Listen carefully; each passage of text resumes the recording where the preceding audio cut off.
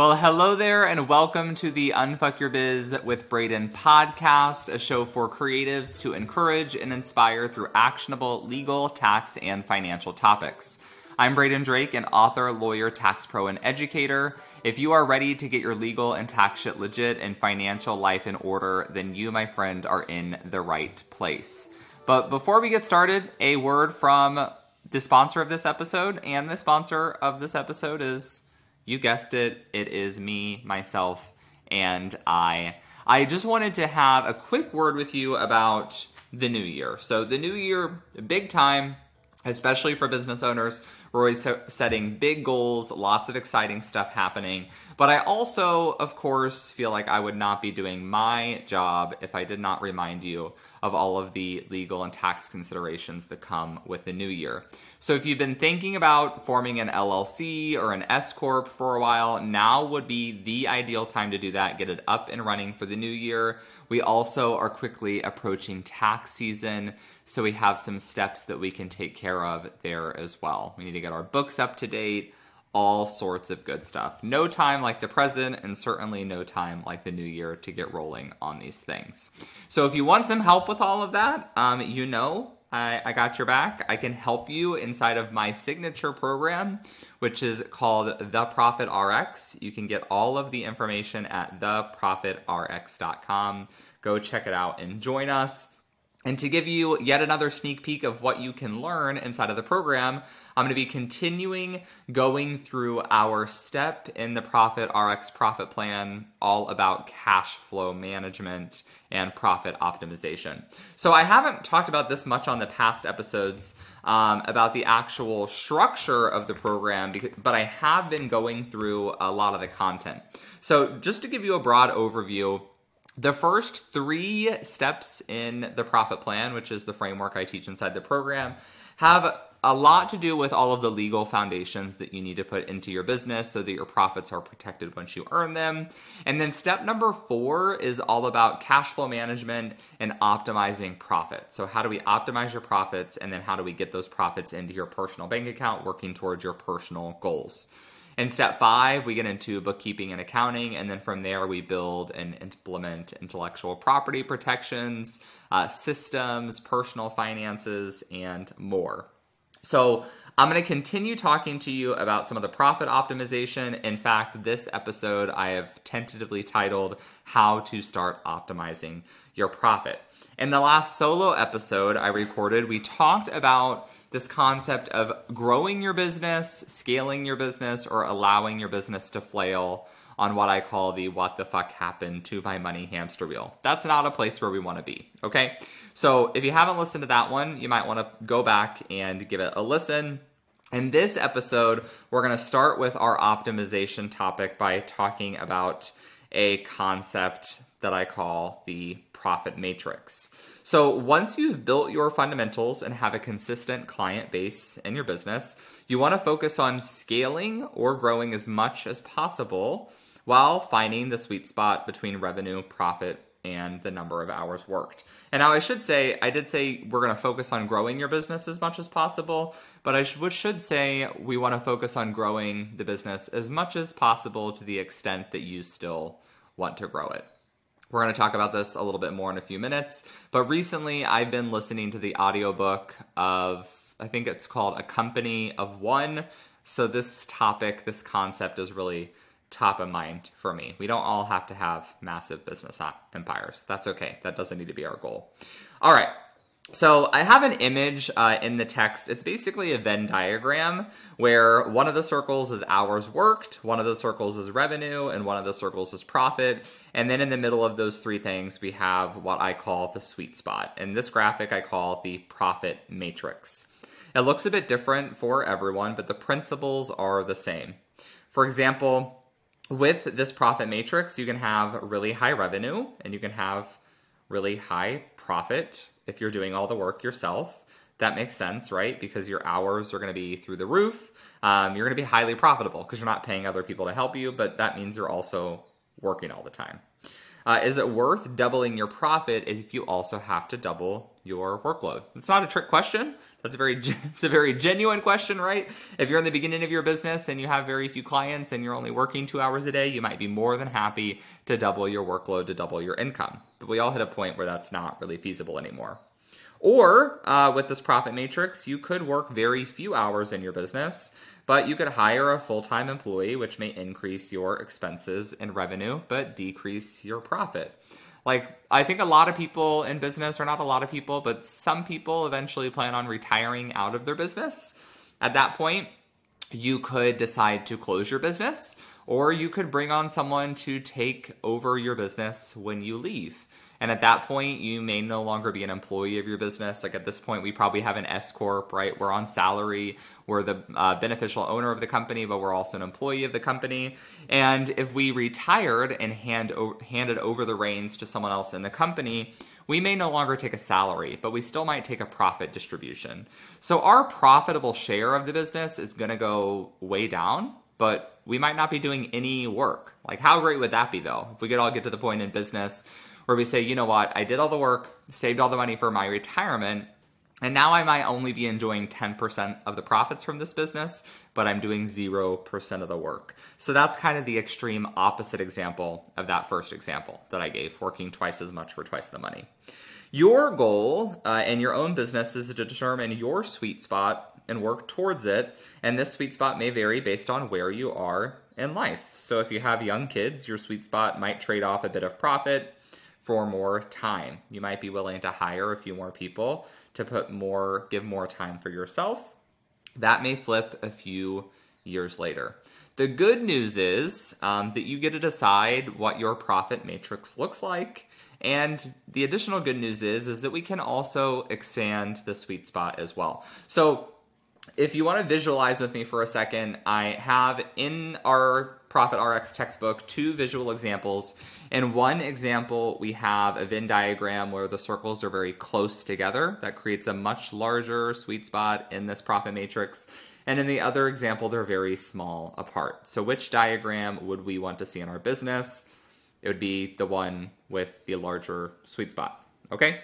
We create that by optimizing our profit and by implementing efficient scaling strategies in our business.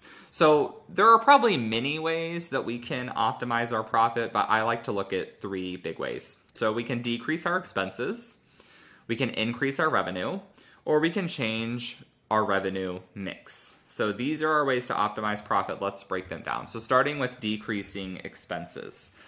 The lower our expenses, the higher our profit. Makes sense, right? Again, I always use the number $100,000 because it's easy math. If we have revenue of $100,000 in the year and expenses of $50,000, we're at 50% profit.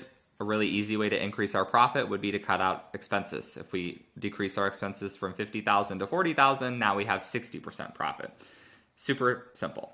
We all get that. But how do we decrease expenses without effing up our sweet spot? It's simple.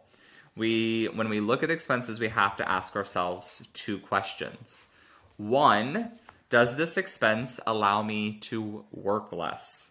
Will cutting it take me out of my sweet spot and make me work more than I want? Because again, although we do want to increase our profit, if cutting a $1,000 expense is going to take out automations in your business that make your life a lot easier, that saves you a lot of time, maybe that extra $1,000 in profit is not worth working X number of hours more. So that's something you have to consider. Ask yourself that first question. Question number 2, will cutting this expense decrease my revenue and my take-home pay? If $10 spent brings in $15, it's a net benefit. So if you're spending, $500 a month on advertisements that bring in $1,000 a month in revenue, that's probably not something we're going to want to cut out. Unless, this is the big if, unless it's cost you more than $500 to deliver on that service, right? Because then your marginal profit is less than 0. So let me say that again in case it was confusing. If you're going to spend $500 to get a $1,000 client, your profit is already decrease to $500, right? So we need to ask ourselves, is delivering that service or that product worth the $500? If not, then that might not be an expense we want to take on. So lots of things to consider, but the main takeaway here is ask yourself these questions about your expenses. What's the benefit of the expense before you just go cutting it? Soon, after you consider this, if you're in my program, you would go into what we call the profit recipe. I'll explain that in a second. So the next way to optimize your profit is to increase revenue. So increasing your revenue may actually be the quickest and simplest way to increase profit, particularly once you have an established business. Assume we have a big payment deadline coming up. We're a little short on cash. Let's say $1,000 short to be exact. Ask yourself, is it easier to quickly shave $1,000 off our monthly expenses or to make an extra $1,000 quickly? I personally would argue that making the extra money would be more doable for most business owners. This is great. This is great, especially if it doesn't cost us anything to make that money. As you reach toward profit targets, your only considerations are whether a profit increase will disrupt your profit matrix sweet spot. It probably won't.